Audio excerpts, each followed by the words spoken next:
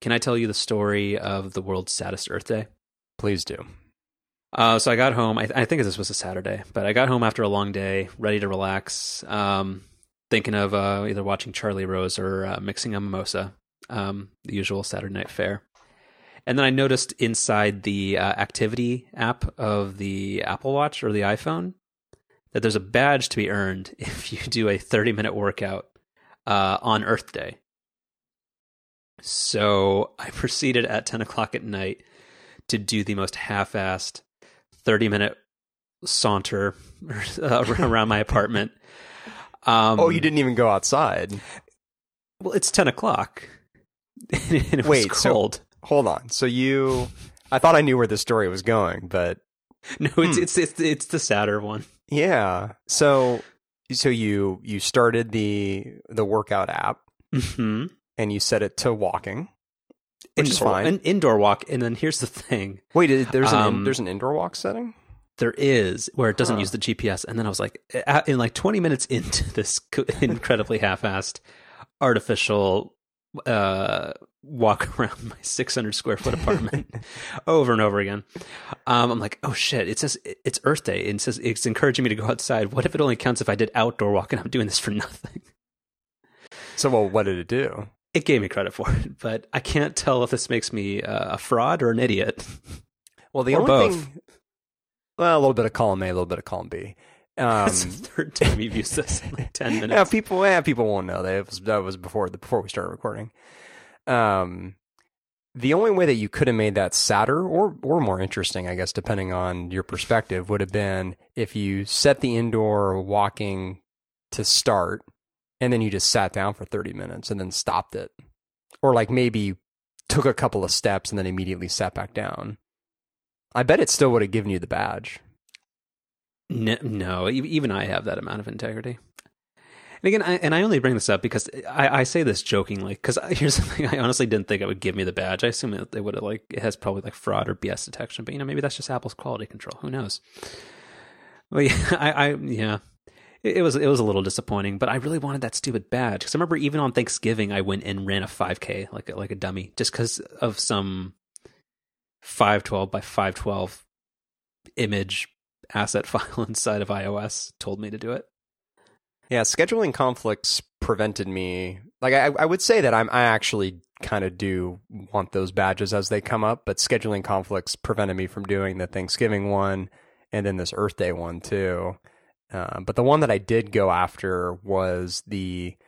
there was a New Year's one, right? Yeah, it was the New Year's one, which is where you had to, I think it was fill all 3 activity rings for every day of the week. So I made sure to do that one. You earned the special achievement by closing all 3 activity rings each day for a full week in January 2017. Yeah. Mm-hmm. So it's not bad. Yeah. All right. I really hope this doesn't reflect negatively on me. If it does, you should edit it out. But no, there's so much that negatively reflects on us in the show. What difference does it make? No, you're normally pretty sane. I'm usually, I don't know. But yeah, no, it was, I don't know. I thought, like, had I known earlier in the day, I would have done legitimate exercise. Cause last year I ran 400 miles. I mean, but this was pretty disappointing. Cause here's the thing, it was 10 o'clock at night and I didn't want to make noise for the neighbors. So I was doing it very quietly. So it wasn't even like intense, like exercise. So did you legitimately kept moving the entire time? Yeah. Did you listen to a podcast or something? Oh, yeah. Okay. Of course, I would like it. No, if I was just doing it at 10 o'clock at night and in dead silence, that would be some kind of like weird some stuff that I wouldn't admit to on a podcast. Yeah. No, especially not one that's well listened to. Right. Mm-hmm. Yeah. Yeah. Crazy Saturday night in the Gomez household. Yeah. Is this the point where we throw in our weekly the daily is the best podcast out there thing? I think this is the part of the show. Yeah, it's been really good this week.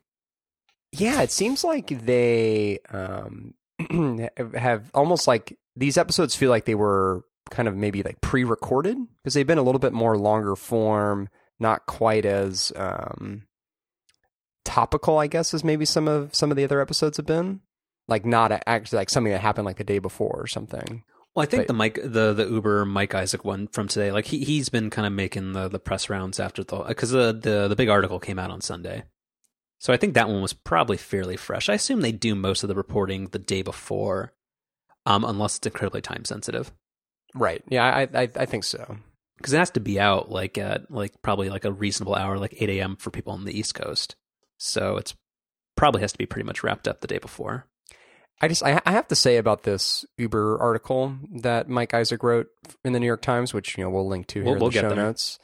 I've putting aside the content for a moment, the illustration they have of Kalanick at the top, it just is weird and seems sort of unnecessary. I think that whenever you have a longer form article, they have to get a little bit a little artsy or a little like, I don't know, that like the Times has been doing more experimental stuff with that. So, well, that's a failed experiment, I think.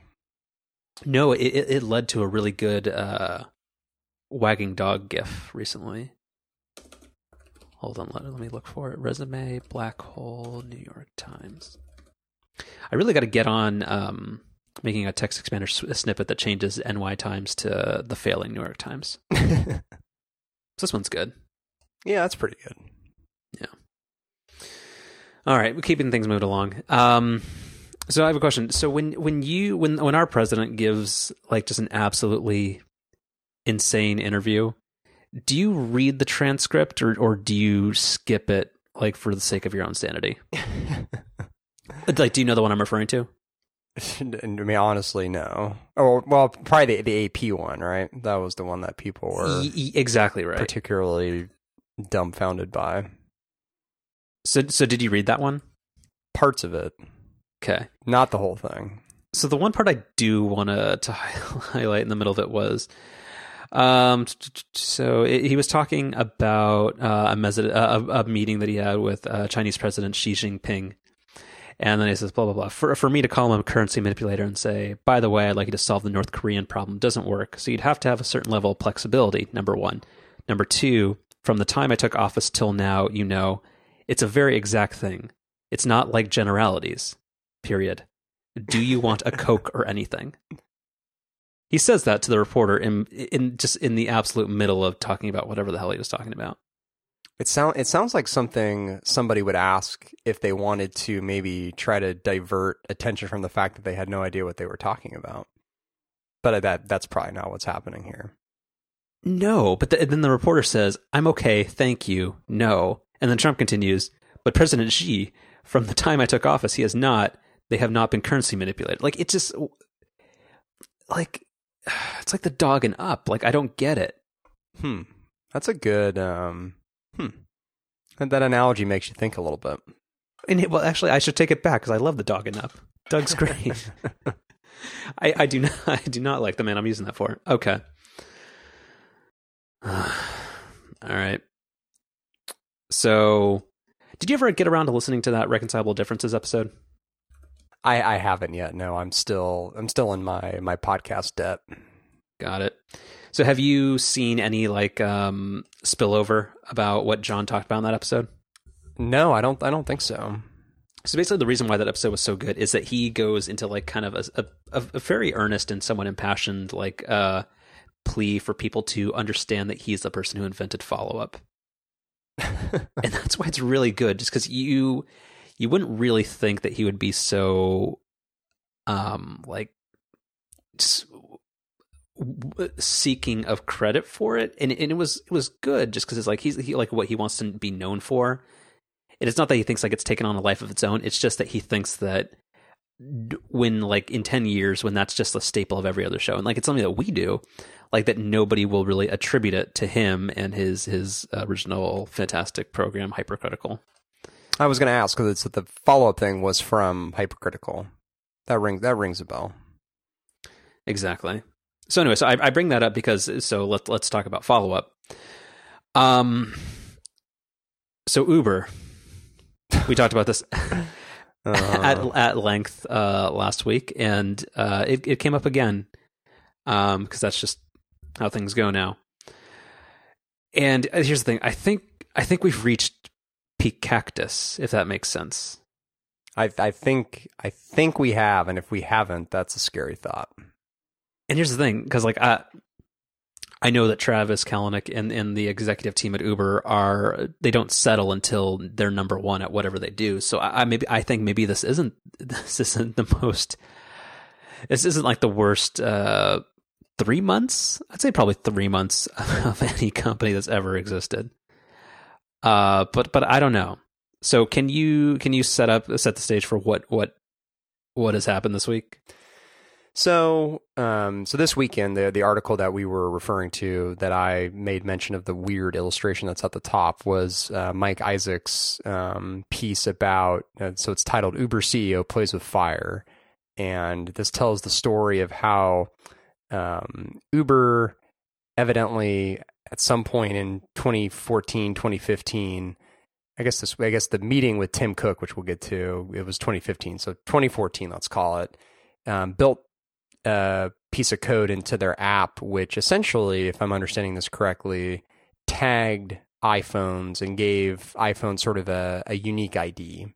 So Apple, I guess, had an API at some point where you could actually do this, where you could have an iPhone have a unique identifier, but that's something that they closed off at some point, and it was not something that apps were allowed to do anymore.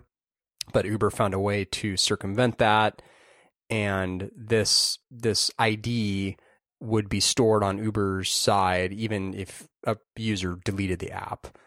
And so, I think people's initial reaction, probably in large part because of all the other awful things Uber's done over the years, kind of assumed the worst. And you saw a bunch of headlines about how Uber was tracking users even if they had deleted the app, which again, kind of probably a reasonable thing to think, because Uber has been sort of creepily following you even in times where it shouldn't be. So people kind of drew these conclusions, which, to be fair, I guess, because we're fair and balanced on this program, as we've said before. You understand you can't use that term anymore, right? I use it for a specific purpose. Sorry, but you know who invented that, right? Fox News. Yes, I'm okay. I'm fully aware. Okay, you're killing my joke, man. Come on. I think this might be one of the things where I have to save you and recommend that gets edited out. But we'll keep all this in.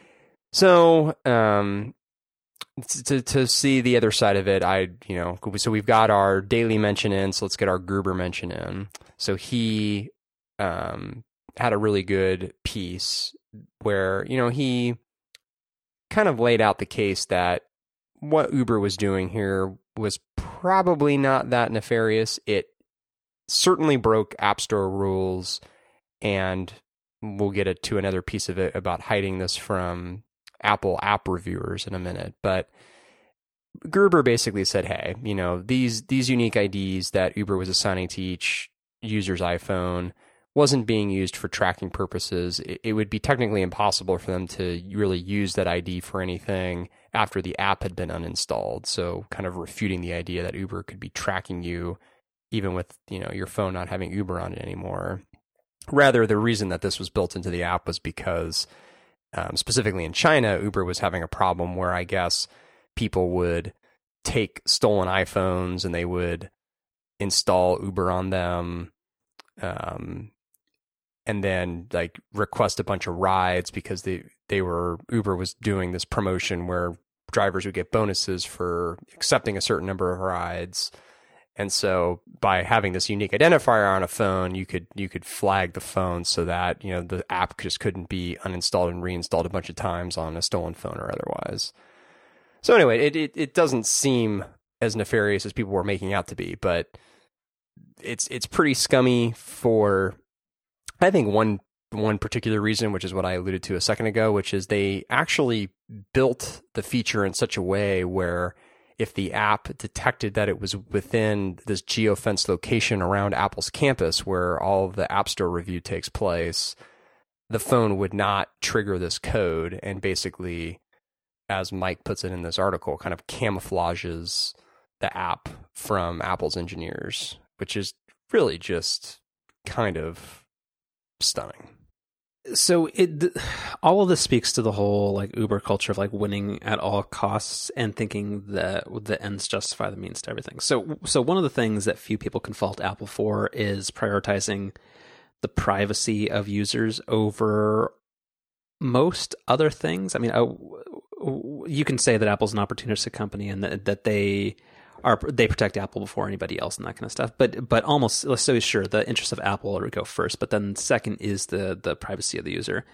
So they have had different things. Like there have been in the past, in the history of the App Store, there have been apps that will try to capture the hardware serial number of the iPhone that you're using, or the UUID, which is a special serial number that you get, which is like a hardware software pairing generated long string of things. And apparently that's what Uber was using, private APIs and things like that to capture that. So it's not like when the story came out saying that there was tracking going on, it's more of tracking in terms of like logging devices and tying that to users rather than like actual location trafficking or tracking, which you'd mentioned. But like the problem here is that Uber seems to think that the rules never apply to them regardless of what the situation is. And it just seems weird that seems to be the thinking and the trend every single time, whether it's flouting local transportation regulations or ethical business practices or software engineering or having a functioning human resources department or any of that kind of stuff. It all just seems like it speaks to the same win at all costs, like Ayn Rand, like whole, like just the sake of the business above all else, whatever it takes to win, and just like this virtue of selfishness type thing. Well, so that was sort of the main focus of today's, that being April 26th, episode of The Daily, where, the episode really focused on this all stemming directly from Kalanick and really just being built into his personality. And that's what I've been trying to get at when I've made mention in the past on the show about him in particular needing to resign in order to resolve this issue, because the culture at Uber, like it'd be one thing, and I would argue that he would probably still have to leave under this circumstance, but it would be one thing if Uber had built this culture and he just sort of looked the other way. So if it didn't necessarily come from him, but it came from others within the company, and he just sort of turned a blind eye towards it, that would also be entirely unacceptable. And again, in my opinion, would be grounds for him to have to leave. But the fact that this is actually stemming directly from the top of the organization, I mean, how, and he's given all these quotes about how he knows he needs to change and he needs to grow up, but I just don't see, especially given the context of the Daily episode today, where this is clearly something that's just built into his personality, how he's just going to be able to flip a switch one day and not only change himself, but then change his entire company. I just don't see how that's remotely possible. Well, but the thing is, it stems like so, but it is his leadership, and it's an immature and here's like the thing that's difficult is that like it's challenging to discuss this because they have been successful. You can debate whether or not their success is deserved due to the way that they've gone about it, but they have been successful. But the problem here is that his leadership style and in the flaws in his leadership style, they just roll down from the top. Like if you think of like almost every other large or even minor controversy that Uber's been involved in, like when I think his name was like Emil Michael was saying that for a journalist that was critical of Uber, that they were going to dig up stuff on their family, and like things like that are all related to the exact same. The rules don't apply to us, the business before all else type thing, where like it all stems from the top, and the people who embrace that brash and terrible leadership style, they're the ones that get protection from the human resources department, or get praised or advance in that company. So that's the thing where the culture is driven by, particularly in this scenario, by the person at the top. And is that ultimately going to be healthy for the business? But I mean, what's just so frustrating, and you know, the behavior of Uber and the culture at Uber, it would be unacceptable under any circumstance and for any reason. But what's crazy about this is Uber's ultra competitive culture, while it may have helped the company in some ways economically get to where it is today, is nowhere near the main reason why they've been as successful as they are. I mean, to me, it's as simple as the fact that they have a tremendous service. Period. Like the aggressiveness, the toxic culture, the flaunting of local and state regulations. I mean, sure, in some cases, especially the last piece may have sped them along in some areas, but I have absolutely no doubt that they could have gotten to where they are today without any of that. I mean, the main reason they are where they are is because it's just a fantastic service to use. And so all of this nonsense, and I think I've said this probably ad nauseum on the show, which is it's what's so frustrating when Uber, trips over itself all the time, is it's such a good service. So just accept that and run with that and put all this other stuff to bed. I mean, but is it a good service? I mean, here's the problem is that like and this goes to I think I put it in Slack earlier the week with like it was this Glenn Fleischman observation, is that the reason why so many people like just get so upset or like up in arms about each Uber controversy is that they're a company that has what is genuinely a terrific idea, which is solving the problem of entrenched, partially corrupt, like stodgy players that are not delivering on the promise that they have to like the consumer, which is like most for hire or taxi services. So they have an amazing idea and a good way of going about it, and they have like smart people working on this engineering problem, and like all these things could come together for a terrific business and good. But they do literally everything in the worst way possible. Like just their implementation, and like it just like it's also sociopathic. I just don't, and it craps on the work of so many smart people inside the company, because the leadership just implements it and frames everything they do in just like the most asshole-ish way possible.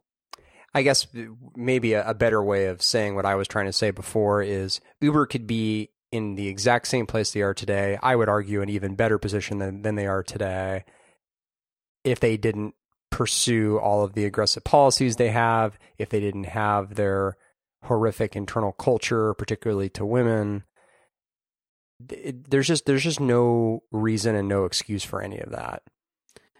Well, I mean, I think it's completely wrong, but I think a lot of people would say the excuse is this is what's giving us the edge. No, so this is why we're not Lyft. But no, I just don't think that's true. I just you don't think people think that, or you don't think that that's the truth? I don't think that's the truth. I'm sure some people think that, but no. I mean, Uber is more successful than Lyft because they were first, and at least in my opinion, and I think a lot of other people's opinion, it's just a better app. It's a better experience. So I don't think the aggressiveness.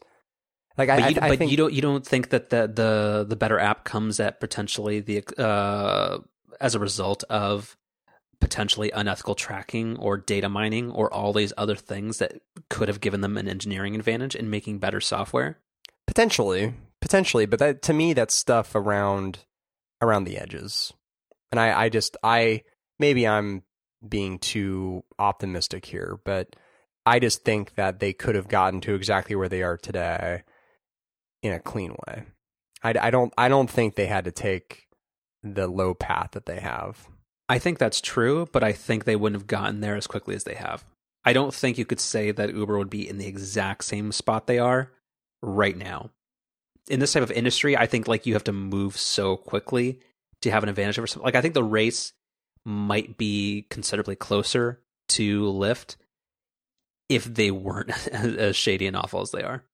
But I think the additional brand loyalty and positive brand association they would have built up by being a better company at this point would have helped them out far more than skirting some local regulations and from pushing their employees to do some really terrible things.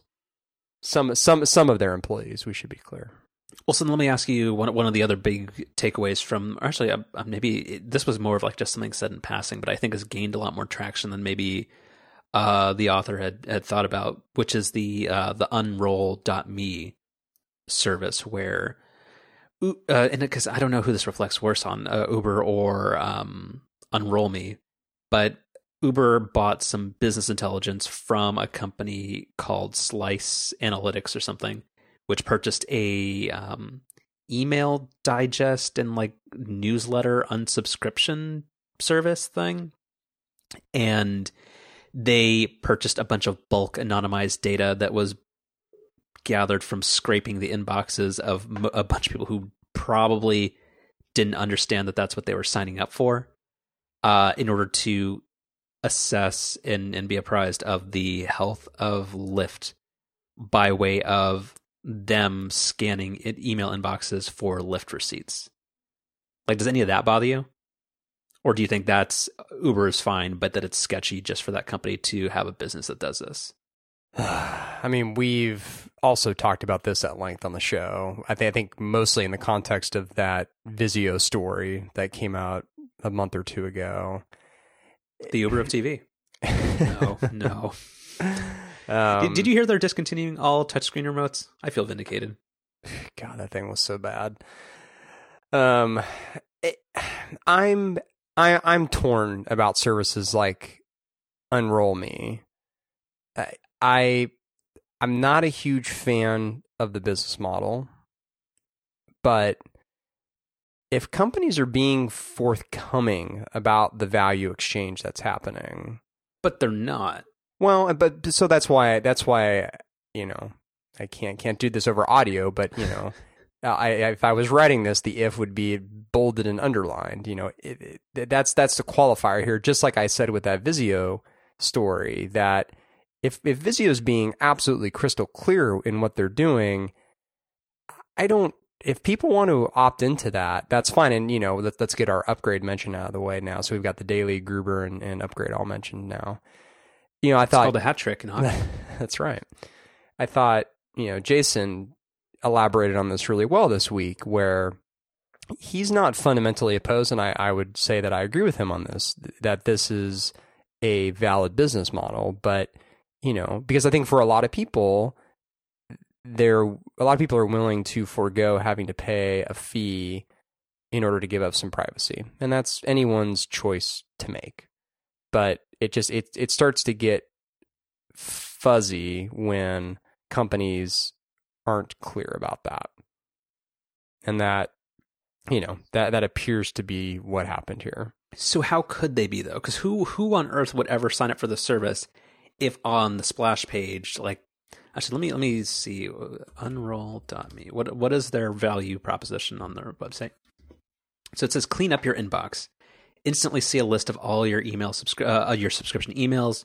Unsubscribe easily from whatever you don't want. And then right below it, Unroll.me is a bold, free service. And I'm scrolling through. Literally none of this says we are mining your email, anonymizing it, and selling your data to the highest bidder. But that's exactly what they need to do. But who do you think would sign up for a service if it said, clean up your inbox in slightly smaller print by letting us mine your data, sell anonymized information of your purchases and metadata and demographics to the highest bidder? Who would sign up for that? Plenty of people. Nobody. No, sure, plenty of people would. Nobody. Especially if they elaborated on what steps they take to ensure that the data is anonymized. I don't think a company like that gets off the ground. I think like somebody like Google might be able to get away with that, like because they would have the trust built up and they would probably be very straightforward and you'd be like, oh, Google has my back. But if you make the user conscious of the value proposition and how a company actually makes its money, I do not think you're going to get anybody on board with that. Well, but then you're building a company on a false premise, and you're just going to end up where Unroll Me is now. So it's a much more sound business strategy to, I guess, as you would say, rip the Band-Aid off right away and just be totally transparent up front. Yeah, I think again, if we're talking about what type of activities make your business more successful faster, I think this is one of those things. I think that's something that maybe like Sidecar would do, and Sidecar doesn't exist anymore. Again, maybe with this and with the Uber thing, I'm being too optimistic, but I just really believe that if you do things the right way, and if you're transparent, you're going to end up ahead. I mean, by doing something like what Unroll Me got themselves into this week, or what Uber's been consistently doing for what seems like forever now, you're just basically kicking problems down the road instead of just addressing them up front.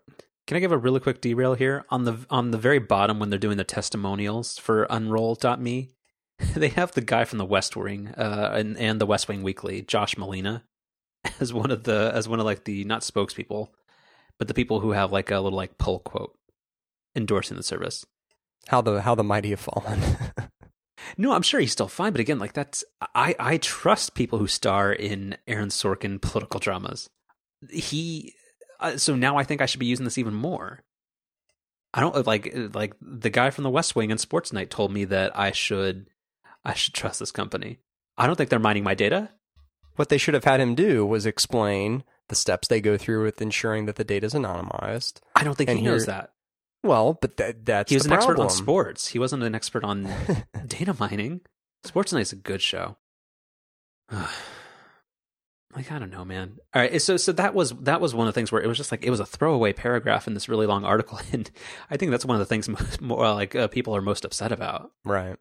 And did you see? I linked to it earlier today, but there was somebody who came to the defense of the CEO, who basically just like, as she said over and over again, well, the users are stupid for not understanding why the economy is the way it is. I mean, yeah, it was not good. No, that's not the right take there. Yeah.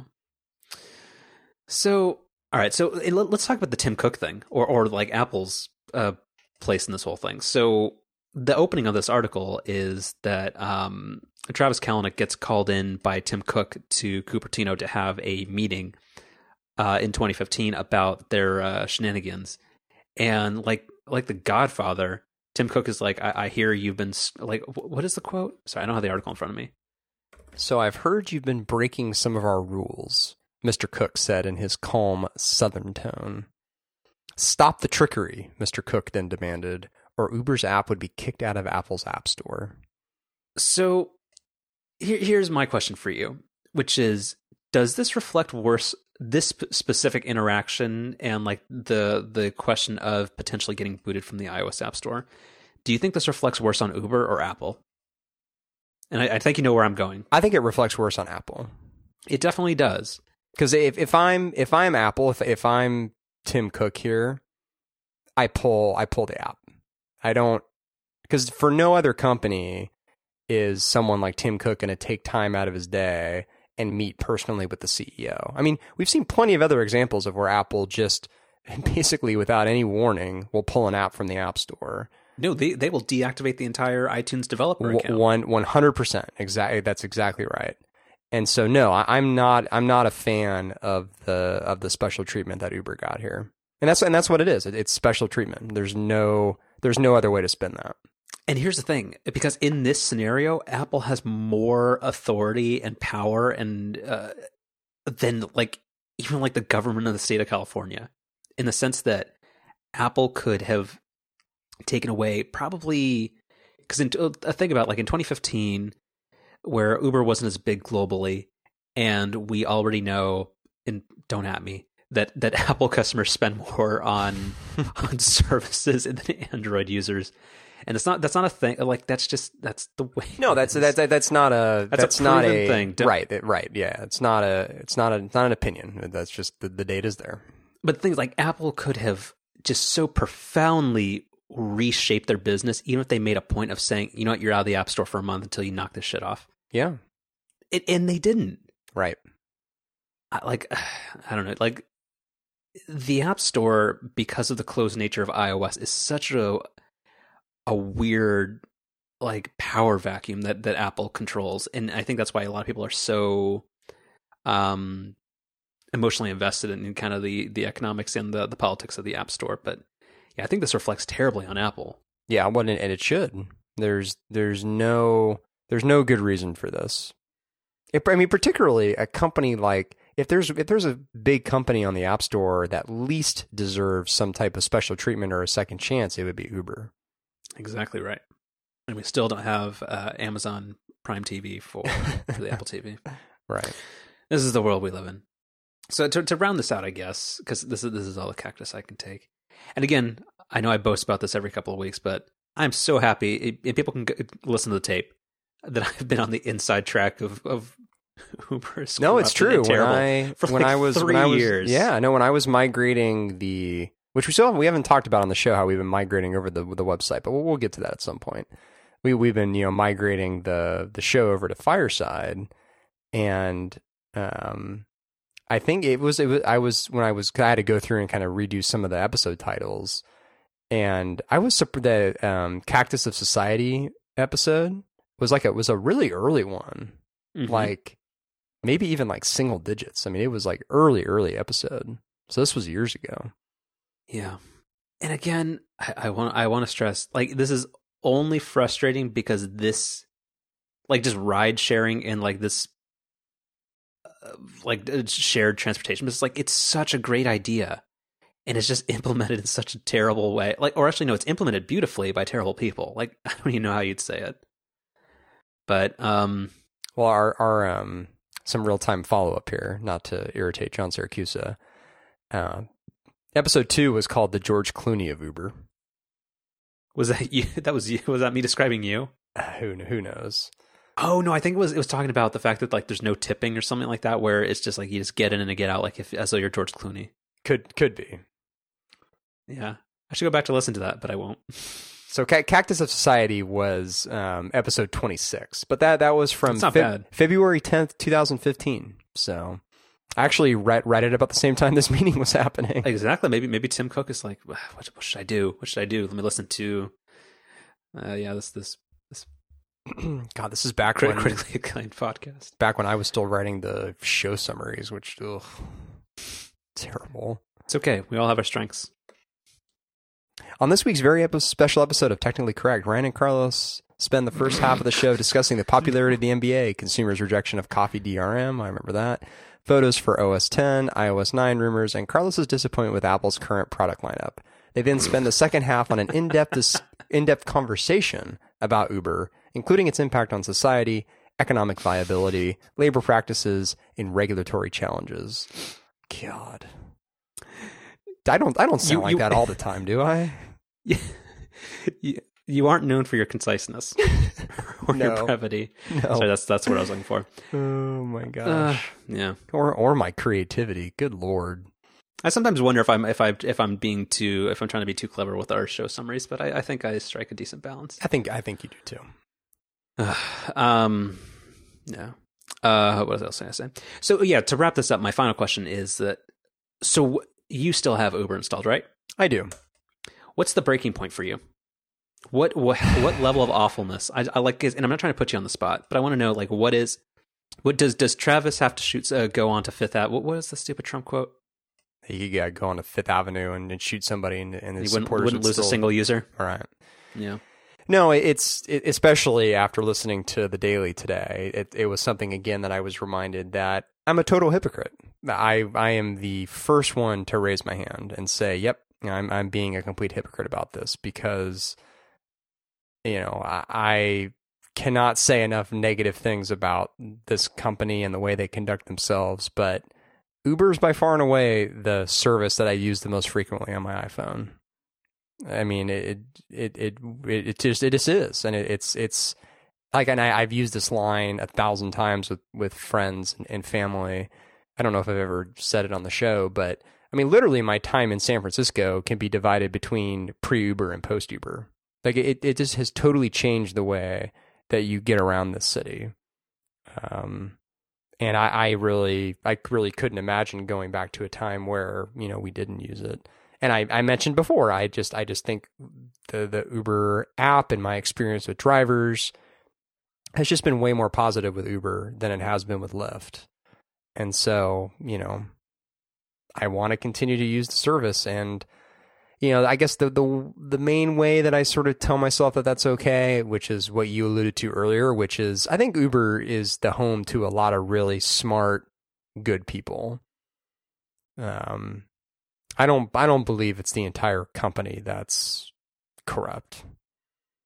But even with that in mind, it's a hard thing to reconcile, no doubt.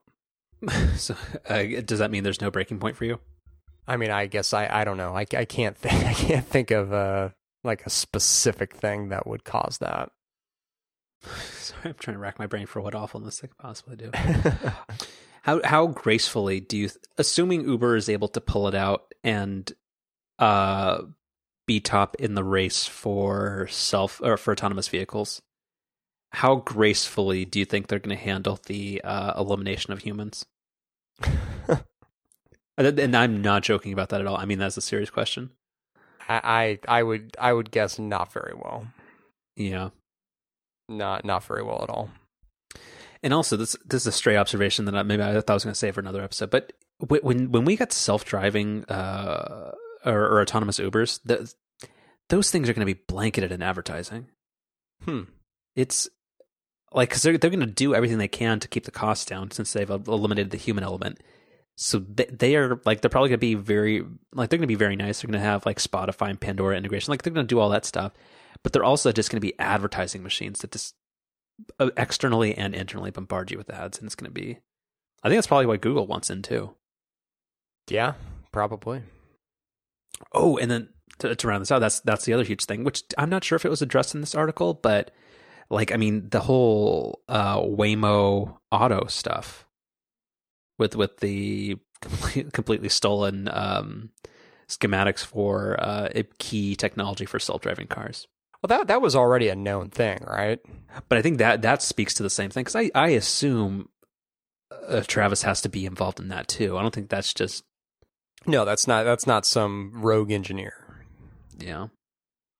And you know what? Even if you want to give that the most charitable spin possible, you would say, well, maybe someone like Kalanick's not personally involved, but he has absolutely created the culture in which an engineer would think that was okay. Yeah. I mean, again, it was a strategic acquisition for that company. All they wanted was that technology, and he was previously somebody who'd worked on the Google X project for like forever. So. Oh yeah, no, don't get me wrong. I think Kalanick is totally personally involved, but I'm just saying that even the most charitable explanation is not good for him. Yeah. All right, so that's enough of that. So we have a couple of minor stories about Google and a couple of minor stories about Apple. Which do you want to look at first? Let's do the Apple stuff. Okay. So are you familiar with with the App Store affiliate revenue stuff? Yes. Okay. So basically, there are like kind of like Amazon affiliate links. I think that's probably the most obvious affiliate marketing thing that people are familiar with. There was a thing there still is a thing where people who write reviews online or link to a specific application were able to put referral codes or affiliate codes in links to iTunes Store content, chiefly applications, and get a kickback based on whatever purchases occurred through that link. And that's something that has funded a lot of like app review sites and made a lot of like independent publishers and stuff like that. So I believe, if I'm not mistaken, it was 7.5% before. 7% down to 2.5%. Yeah.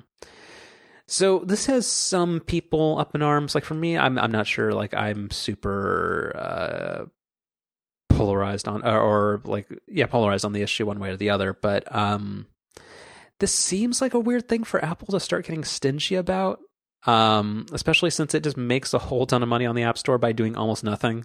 Like transaction fees are probably 2.5% or lower, yet they take a 30% cut of all App Store revenue. it just seems a really weird thing for them to take a stand on or adjust at this point in the game, where it seems like anything other than just a cash grab. And I don't know, like again, like Apple's not really in the spot to like be winning like the hearts and mind of everybody else. It just seems like weird timing and a weird thing to do in general. Mike put this well on Upgrade, where I think he said something to the effect of, it's stories like this where Apple's want of secrecy, I think, really hurts them. Because if they were to come out and not only make this announcement, but explain why they were doing it, not even necessarily providing all the nitty gritty around the decision, but just sort of a high level kind of overview of like, hey, here's why we think this makes sense. That would, even if it was kind of a crappy explanation, even if it was basically like, yeah, we just want to boost our services revenue. There's no way Apple ever says that out loud. No, but even if they sort of said that in some kind of PR speak, I think that would have made this less of a story. Because I think so much of the kind of the hubbub around this is speculation as to why they're doing this. I mean, for a certain subset of people, this has a meaningful economic impact, so they would be talking about it no matter what. But I feel like for such a larger segment of kind of the T-word circle that we live in, the main reason we're talking about this is because we don't know why Apple's doing it. I mean, Amazon did something similar earlier in the year, but again, like they're mainly dealing with physical goods. And like this seems like a good way to like, because nobody's really doing affiliate revenue on the App Store in a way that's like there's very little in the way of like scamming this. Like if you want an app, you go to the App Store. Like you're not shopping through somebody else's store or hoping that somebody accidentally clicks on like your affiliate link. Like this is generally a way just for people to share things that they like or endorse and hopefully can get a small cut out of it. I don't know. Seems like a weird time to do this. Again, like Apple's like they're not having like tremendous PR cycles recently. Like just why bother? For a company that's now sitting on like 290 billion in revenue in just cash offshore. Right. Yeah, when we were talking about the podcasting thing an episode or two ago, one of the points that I made around why Apple wasn't likely to mess with that was because it was just such a kind of a small piece of the pie. But I don't know, a story like this kind of makes me rethink that a little bit, that Apple's clearly interested in meddling with things that are, I think even calling something like affiliate revenue a rounding error is probably giving it too much credit. Like, yeah. Like, unless they said, like, this affiliate revenue cut, this is allowing us to make the new Mac Pro. Or if they said that, like, this is what we're going to use to make sure you don't get that damn iTunes store pop-up all the time. Like, those are tangible benefits. But here, it just seems like we want more services money. We need something more than Apple Music. And if we can find a way to have the App Store churn out slightly more revenue, we're going to do it. And, like, I mean, again, that's a fine position to take. But, you have to do what's best overall for the ecosystem, and that's I don't see how this really benefits them or benefits anybody. Yeah, I don't either. And this is something that I think you'll probably get more wound up about. Oh, so for the watch, that's a nice. Nice. I didn't even mean that. Mm-hmm. You're too humble.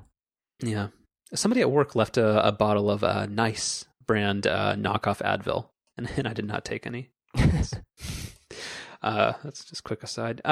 So Apple Watch sales.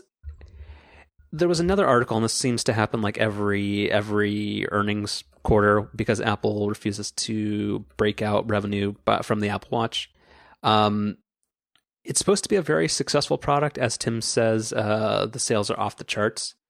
But I don't know if it was specifically John Gruber or somebody else that made the point that a product like the Amazon Echo can be seen as wildly successful, even though it probably sells far fewer units than the Apple Watch.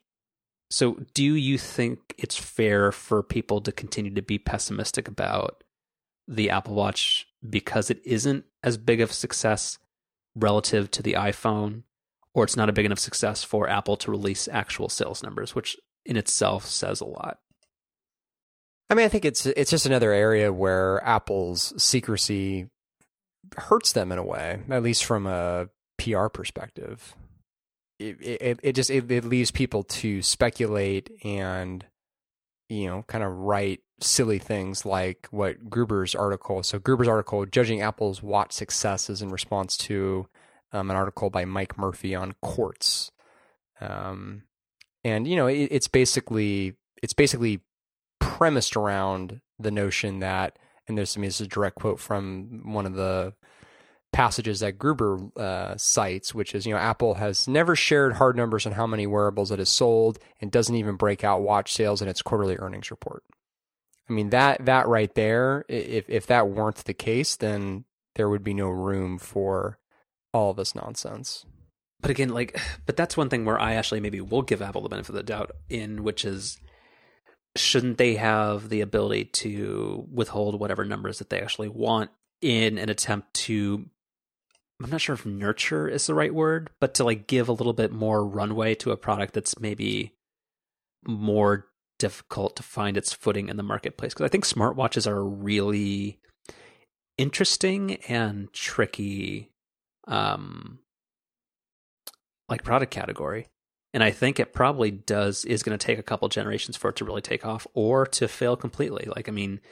I think the Apple Watch, like Fitbits and other wearables, are a product that either stick or fall off really quickly with a lot of people. I think John Syracuse doesn't wear his watch anymore, like Marco and a bunch of other people, they don't either.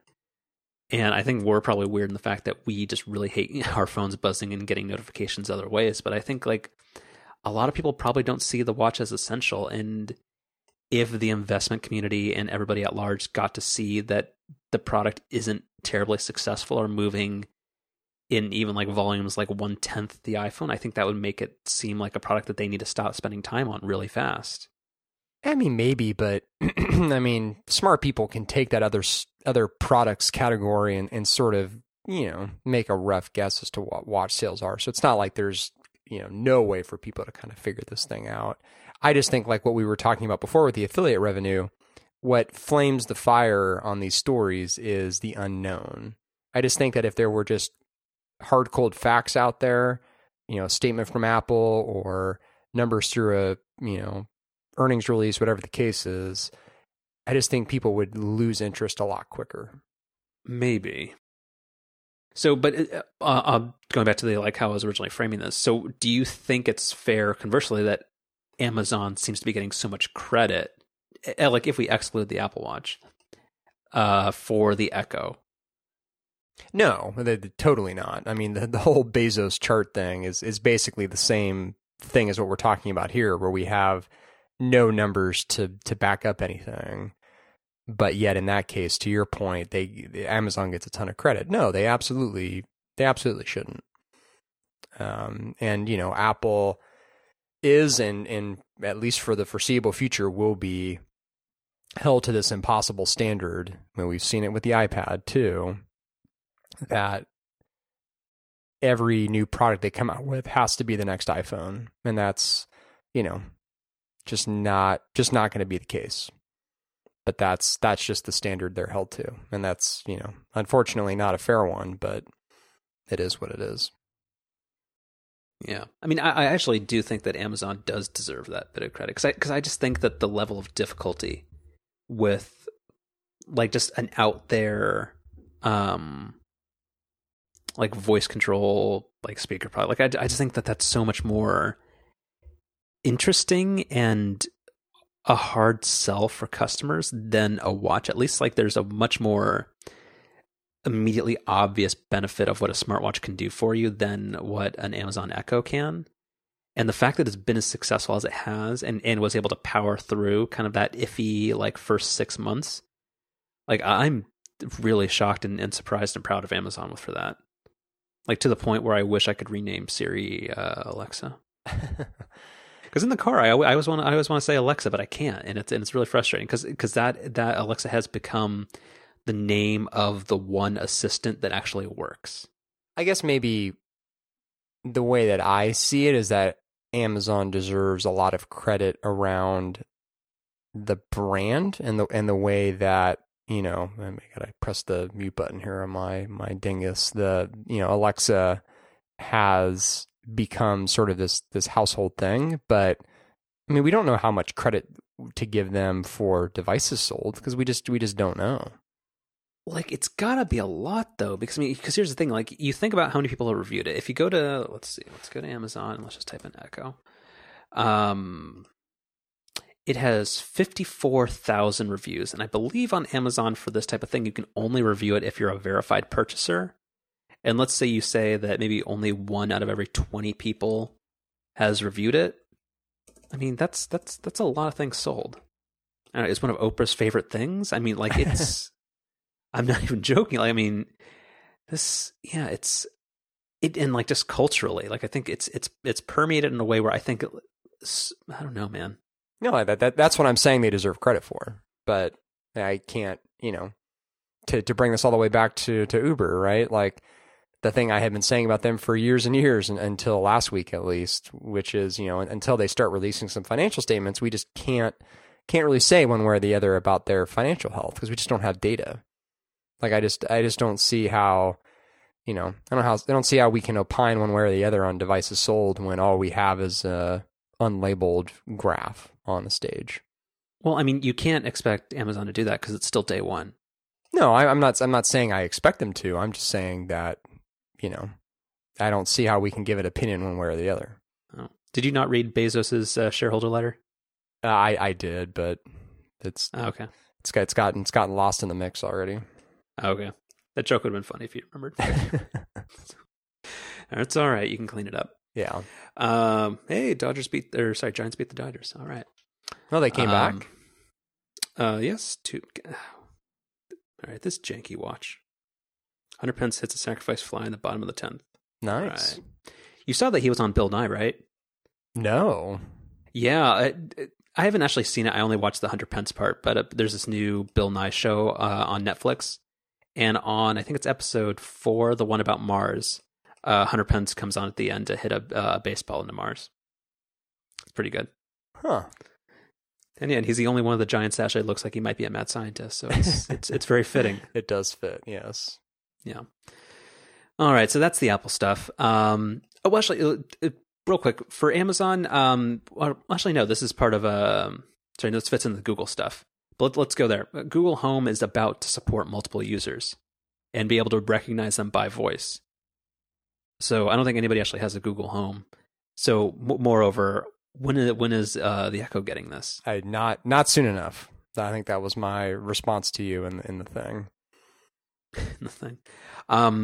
It seems like something that's so obvious. Well, obvious, but maybe not something that's easy to do. Yeah, or sorry, not obvious, but like something that seems so critical that I'm sure probably does have a high degree of difficulty to do well, especially since like the Echo has so many microphones and it's able to do like the far field recognition where like it's very good at listening right now, but I assume there's just layers of additional difficulty by being able to accurately recognize who's talking. But actually, sorry, before this, I've remembered the feature that we need far more than this is the ability to have multiple timers and name them. You don't cook much, do you? No, not really. Yeah. Do you end up using your Echo for timers? Yeah, I do. Yeah. So we have one in the kitchen, and actually do use that a fair bit.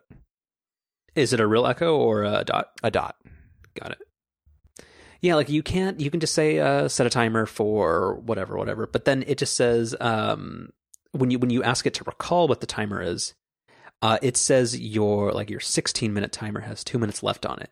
It names them by the length of the timer rather than saying set a 10-minute timer for the eggs or something, because you can have multiple timers going at the same time, but it just seems like something that's so damn simple that it just doesn't do, and it's really frustrating. Although, to be fair, Apple completely botches this even more with the way that timers basically have no communication between the watch and the phone. Although, I'm okay with. I've never been okay with that. Especially because they do it in such a weird way where if you set a timer on your phone, it will go off on your watch, even though you can't see how much time is left on your watch. But then if you set a timer on your watch, your phone doesn't go off. And again, you can't see the time left on the other device. The whole thing is confusing. But that I agree with, because the whole point of the watch is for my phone not to make noise or ever do anything. So no, I wouldn't want that to float back. Okay, that's fair. Yeah, because I don't know, like, and it's weird that the Echo and the Apple Watch are both basically just like time accessories for me. Or there's just ways to time things. Like, yeah, the Echo is the frozen pizza and samosa timer. And then the Apple Watch is my hey dummy, stop not paying attention to work. Yeah, lot to unpack there. I mean, we got to get back to shaming yourself with OmniFocus. It's really effective. Yeah, but it's not. And Chrome allegedly, in addition, was it Chrome or Internet Explorer that pioneered, or maybe it was Firefox that pioneered having a built-in pop-up blocker? Well, Chrome is supposed to soon have a built-in ad blocker. Yeah. Which seems weird compared to how Google makes its money. I don't know. Well, the idea here is that, Chrome's going to have this built-in ad blocker that's going to, filter out, or I guess to put it in their exact quotes here, it's going to allow acceptable ads. I think you can read as Google ads. Right, yeah. You can do YouTube pre-roll ads. Yeah, you can do a find and replace all with acceptable for Google. So, that I mean, in the environment that we're in, we should all be very aware of what conflicts of interest are at this point, but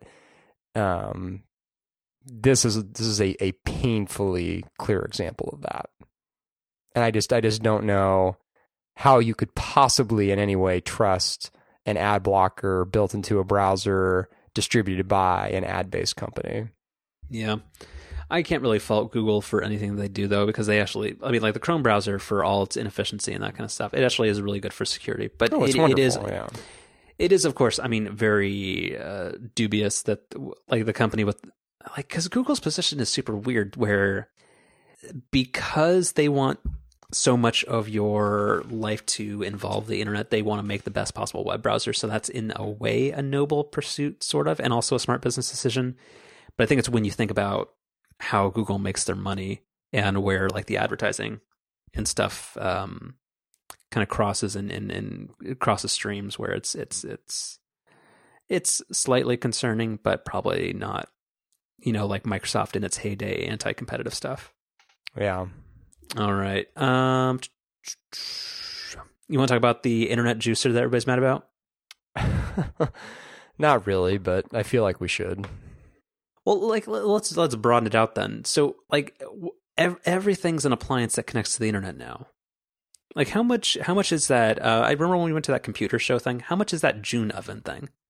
It's over $1,000, isn't it? I think so. Yeah. All right. Let's type in June oven. Click on the Google AdSense ad, so it costs some money. It's as low as $215 a month. Oh God. Which means $1,495. Also, just real quick shout out to I'm a big fan of strong headlines, and the Bloomberg article that we'll link to here in the notes is Silicon Valley's $400 juicer may be feeling the squeeze. It's pretty good. It's pretty good. I hate puns, but it's pretty good though. Yeah. Because it is really good, just because, like, that they found out that, let's just try squeezing one like these packs, and it's totally fine, and you don't need this. I'm sorry, I keep conflicted. Like, I don't know, is it $400 or is it $700 for this damn thing? Well, no, so you're right to be confused. So it was originally $700, and then upon all this nonsense coming out, they well, actually, no. To be fair, this was before all these stories came out, but shortly after it was released, I guess they dropped the price from $700 to $400. Yeah. So apparently, this was made by some guy who thinks he's the Steve Jobs of juicers, and he actually thinks that himself. So that's not a slam. That's actually what he thinks. it took like $125 million of venture money to make a $400 juicer that like venture capitalists loved because it had a subscription component built into it, because you have to pay like $35 a week for these $8 like juice packs. And they made this thing that doesn't really actually do anything, and now the internet is losing their minds over it.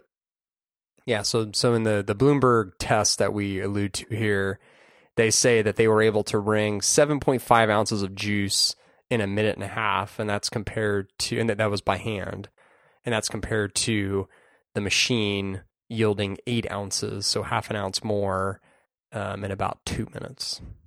And the only reason I bring this up is because I'm going to send you the link to the best stuff, which is Darth had a couple of good photoshops out of this deal. One was just him as a Red Panda doing the little juicy thing, but also there was a crossover to this weird like 4-day limited edition unicorn frappuccino thing. So that's that was a weird. I Carlos, as you know, I like to think that I'm pretty hip and pretty plugged into what's what, but this unicorn nobody says what's what anymore. Even I know that.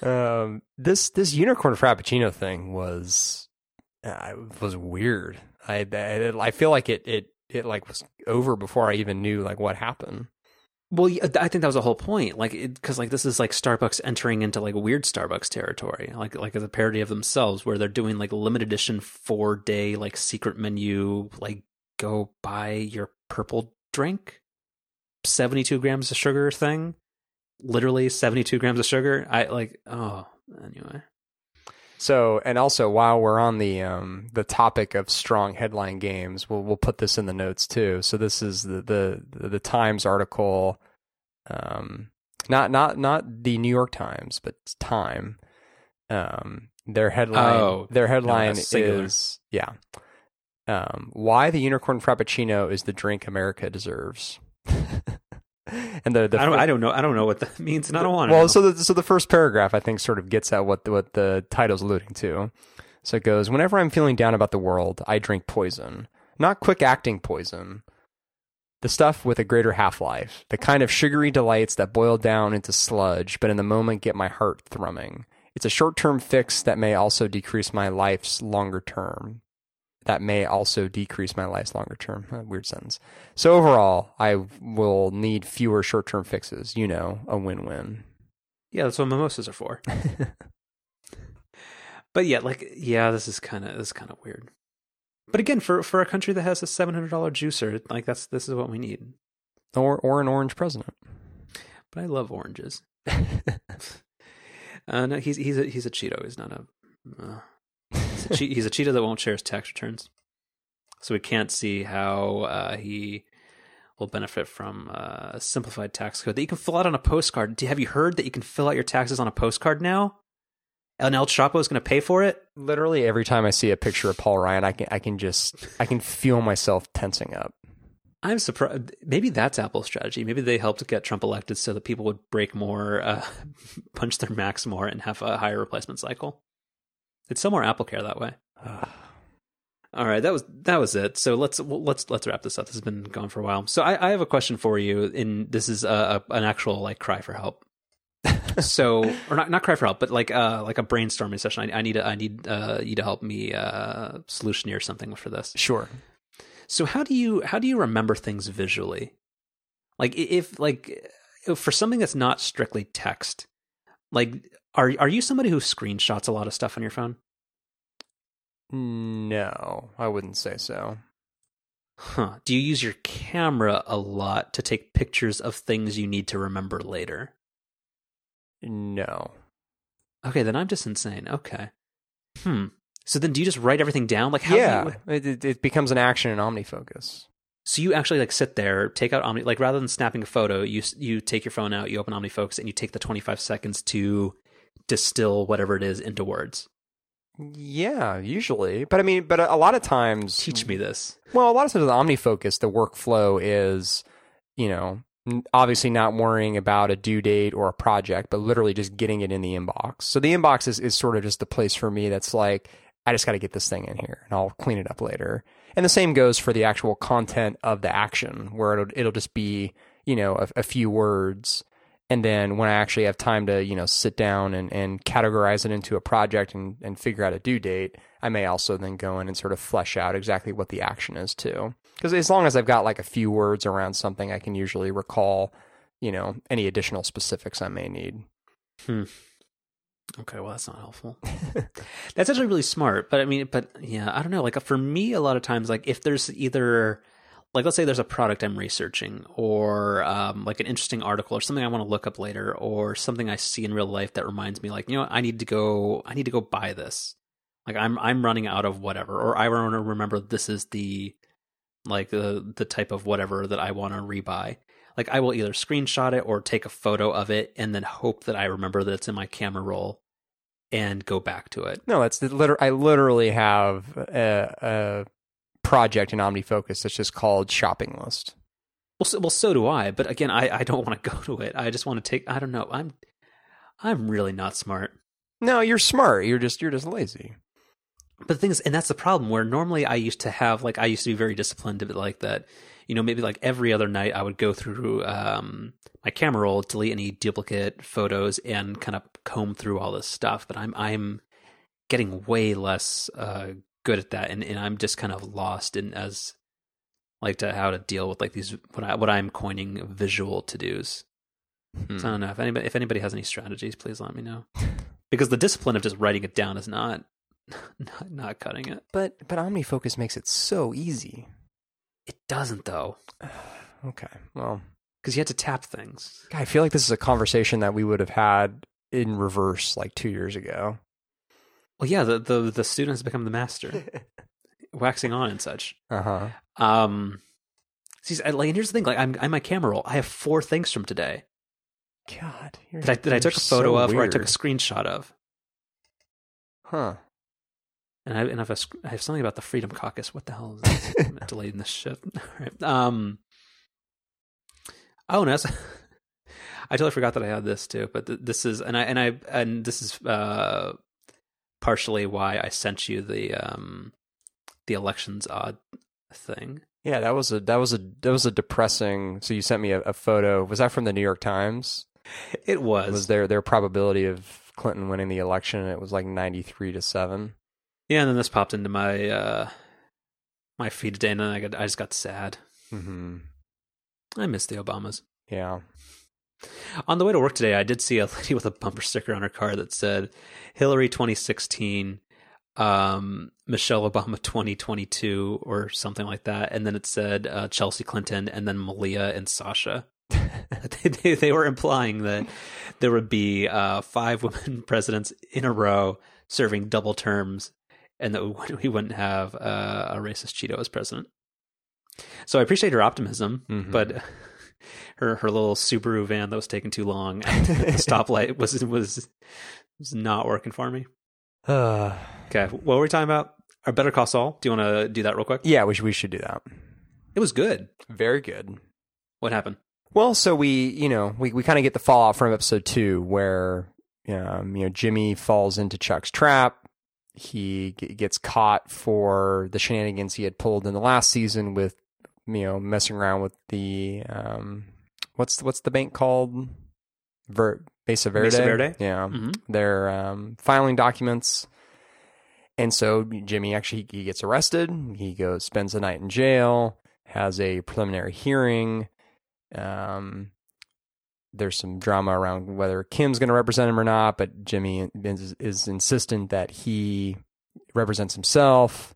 We get a scene between Chuck and the prosecutor who's assigned to the case, and at first it seems like Chuck's going to be kind of a hard ass on him, but then at the end he sort of alludes to wanting to come up with a solution that, it teaches him a lesson, but maybe goes a little easy on him.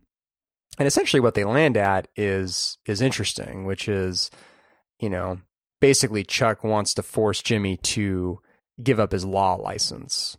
So he'll forgo jail time, but essentially, in order to do so, he'll have to give up his license because he'll have to plead guilty. I think he goes on probation for a year, But then by pleading guilty to a felony, he's got to write a letter to the New Mexico bar, and then they would certainly disbar him at that point. And then I guess, I was a little confused on this, but I guess sort of the implication at the end of the episode is that he's not going to take the deal. Is that right? No, because of all the things it would actually mean, because it's like an immediate admission of guilt, and like pleading guilty to a felony, but that doesn't have like criminal implications. That he was like, screw that, was my understanding. Yeah, so he's gonna actually try to fight it. Yes. Yeah. Because I think it's more just like personal now, just for like his brother trying to fuck him. And I guess, kind of thinking about this in real time a little bit, I guess the implication is that he's gonna win. Because he's still a practicing attorney when we see him in Breaking Bad. He's a shady, as you know what, attorney, but I mean, as far as we know, he has his license still. That is true, because it's the same state and the time scale. Yeah. Interesting point. Yeah. So I guess the implication is that he ends up winning, or something ends up happening. Yeah, that's good. And I think, there's also, when Jimmy's getting arrested, there's this whole scene, which is pretty powerful, between Jimmy and Chuck, and kind of Chuck is telling him that he's doing it for his own good and blah blah blah, and Jimmy basically responds with something like, "You're gonna die alone." Yeah, you know what I think is gonna happen is that you're gonna which I think is probably a fair bit of foreshadowing, because I mean it's oh, you're not a fan of Chuck? He's been super shitty recently. Like I understand. Well, actually, it's probably just because I'm so sympathetic to Jimmy, but because what he did was pretty terrible too. But I don't know. Yeah, I guess it's just all the perspective of who you find. But yeah, I'm not a fan of of Chuck right now. No, he's too schemy. And then the Gus Fring and Mike storyline is actually surprisingly. I was worried that was forced on too early, but actually, I very much enjoy how it's panning out right now. Yeah, so we basically get sort of our first look at what it means for Mike to be Gus's right-hand man. And he kind of starts with like the kind of entry-level tasks, I guess. So he has to go through, and he gets a thing of narcotics, I don't know, with some kind of drug, and then puts it in a shoe, throws the shoe over a electrical wire. Also, I enjoy that they didn't cut out, or that they left the 5 attempts that it took to get it up there. Right. Yeah, that was a good touch. Which is a nice counter to the famous scene in Breaking Bad where Walt throws the pizza on the roof, and he famously, Bryan Cranston famously got that on the first try, and then they decided to keep it, which was pretty cool. But anyway, so Mike shoots this shoe once he gets it up there as a rival cartel's truck is driving by. And what happens is some of the drug is dispersed onto the truck, so that when they then cross into the border, a drug sniffing dog detects it, and then they get busted. And sort of the whole reason why Mike ends up in the situation, which we're kind of given the context of now, which is, Gus is a rival of Hector's, and Mike makes it pretty clear that he's not done with Hector, as he tells Gus. Although what I'm not really maybe clear on is exactly why Gus why he cares that Hector's alive. Do you know? Was that clear to you? I think he's probably.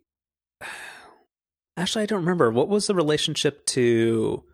Did Gus and Tuco have any relationship whatsoever? I forget. Again, I said this last week, and I keep feeling it like...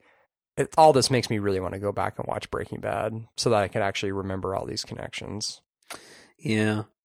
But no, it's really good. And in the part where Mike says, like, he gives him the option of like what to do. Like, you can either leave him alone or you can help me, like attack another one of his trucks as a competitor. And then Mike calls him back and says, like, asks him like what he wants him to do because he's not done with him. Like, that was a really good line. Mm-hmm. Yeah. Yeah, it's getting good. I'm still very pleased with this. It's still probably my favorite show on TV right now. Oh yeah, mine too for sure. I mean, it has wildly exceeded any expectations that I had going into the series. Yeah.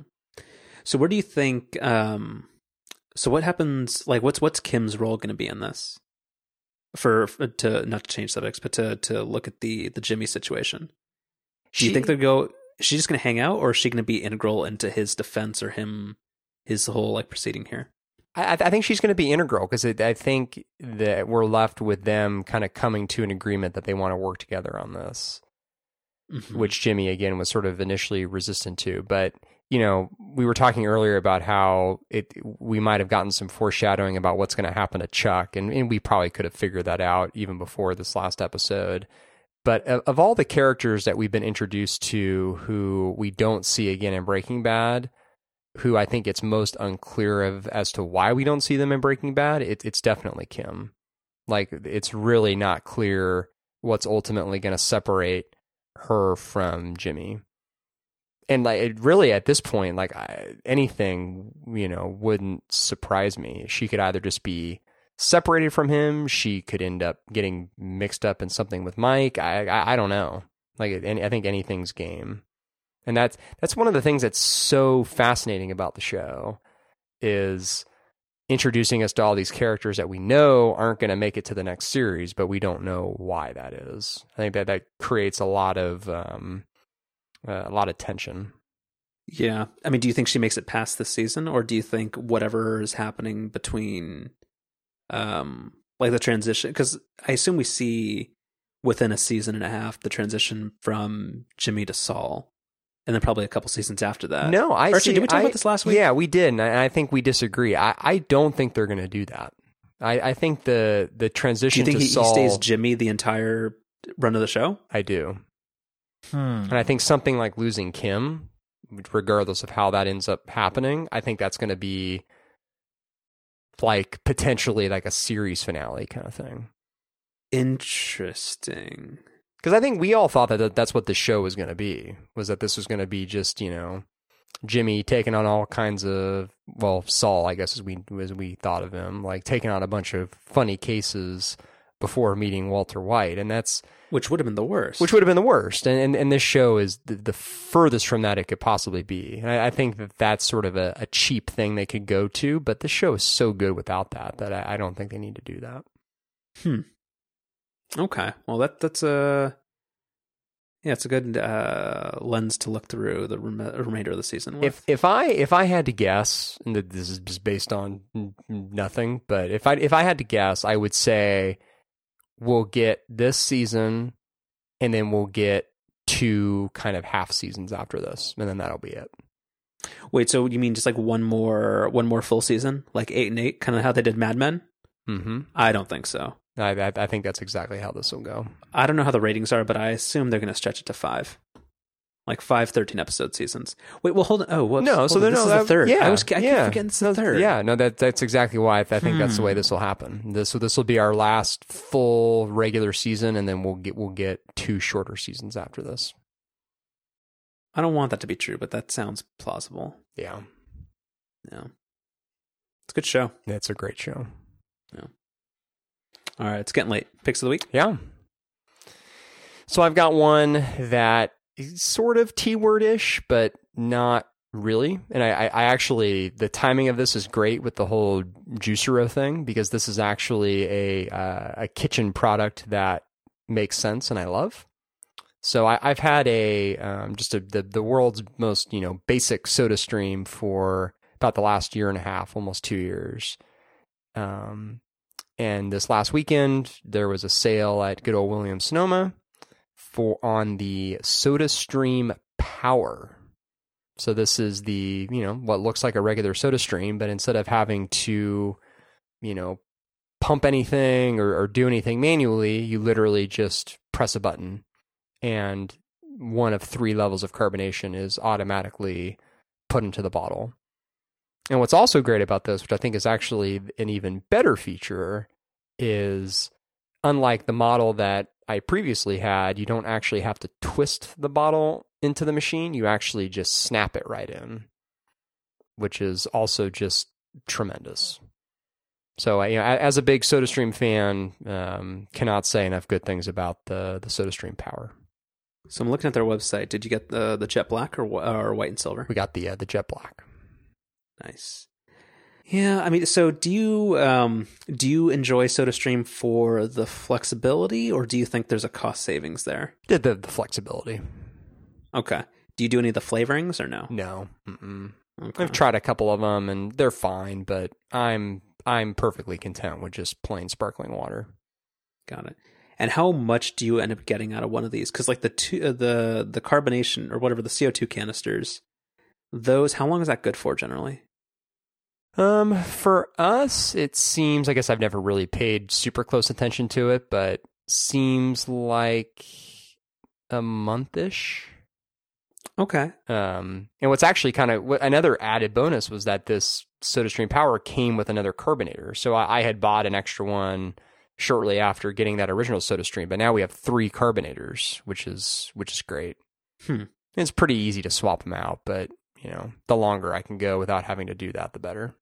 Got it. Okay, very cool. Yeah, it's awesome. And this is not the Penguin. No, the Penguin is the basic one that I previously had. I thought that was the fancy one. Okay, never mind. I think let's look at. I'm looking at their website now too. Oh no, you're right. No, the Penguin is not what I had. I just had the Fountain Jet. Yeah, that's what we had. Got it. Okay, cool. Oh, the Penguin I've never seen before. Yeah, I think that's the one that Dan Benjamin's always talking about. Yeah. Oh, yeah, and it looks like a penguin. How about that? Yeah. All right, so my pick of the week is going to be a repeat pick of the week because it's now a time-limited pick of the week. So Capsule is getting discontinued, which is still one of my favorite iOS apps for kind of logging what you do throughout the week and kind of seeing if you're doing new things or not. So I think I recommended this probably in the winter, but the team that makes it is discontinuing it and probably moving on to other things. I don't think they've been like acqui-hired or anything like that. But the app is leaving the App Store very, very soon. So if you haven't downloaded it, I'd recommend you download it now. It's a self-contained app that doesn't have like a back-end server component, so it should run for as long as you have it installed. But yeah, it's still pretty great, but it's a bummer that it's not going to get developed anymore. So pour one out for Capsule. So I downloaded the app shortly after you made it a pick of the week. I don't ever look at it.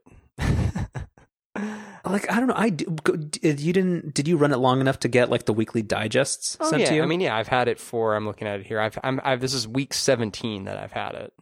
Like when you tap the little graph thingy there and you just see like it's how many hours did you spend at work? How many hours did you spend at home? How far did you travel? How many places did you go? How many new cities did you visit? Like, I don't know, that kind of stuff's kind of neat.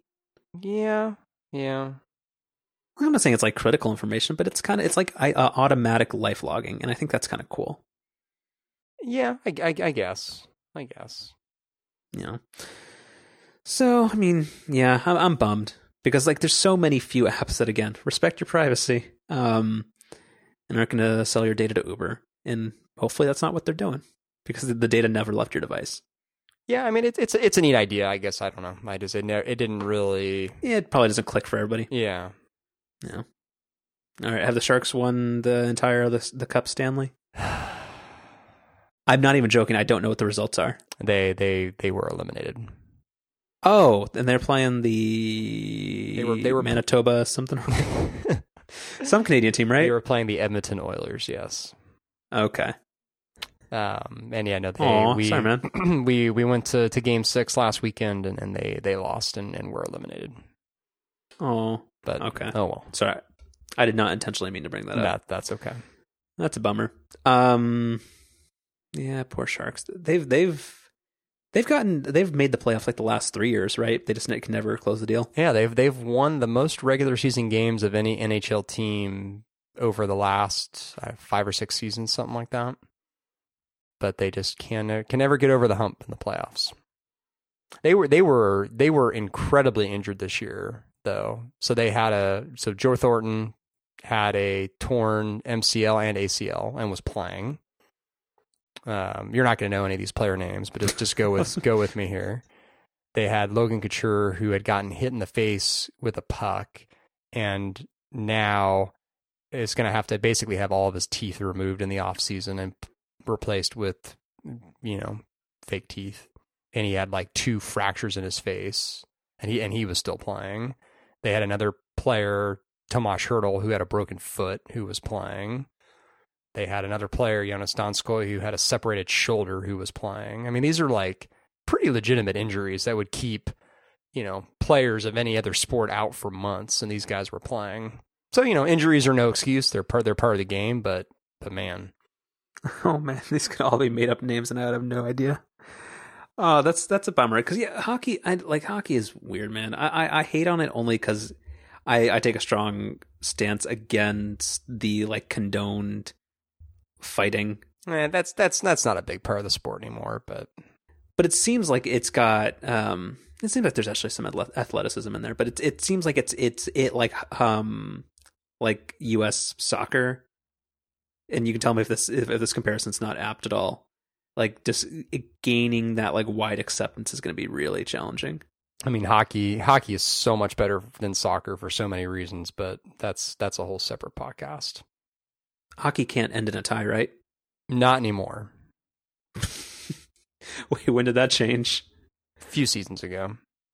Oh God! Well, that's an improvement. Mm-hmm. Way to go, Major League Hockey or National. What's the NHL? Sorry. Yeah. No, Major League Hockey's probably true. MLH. Trademark.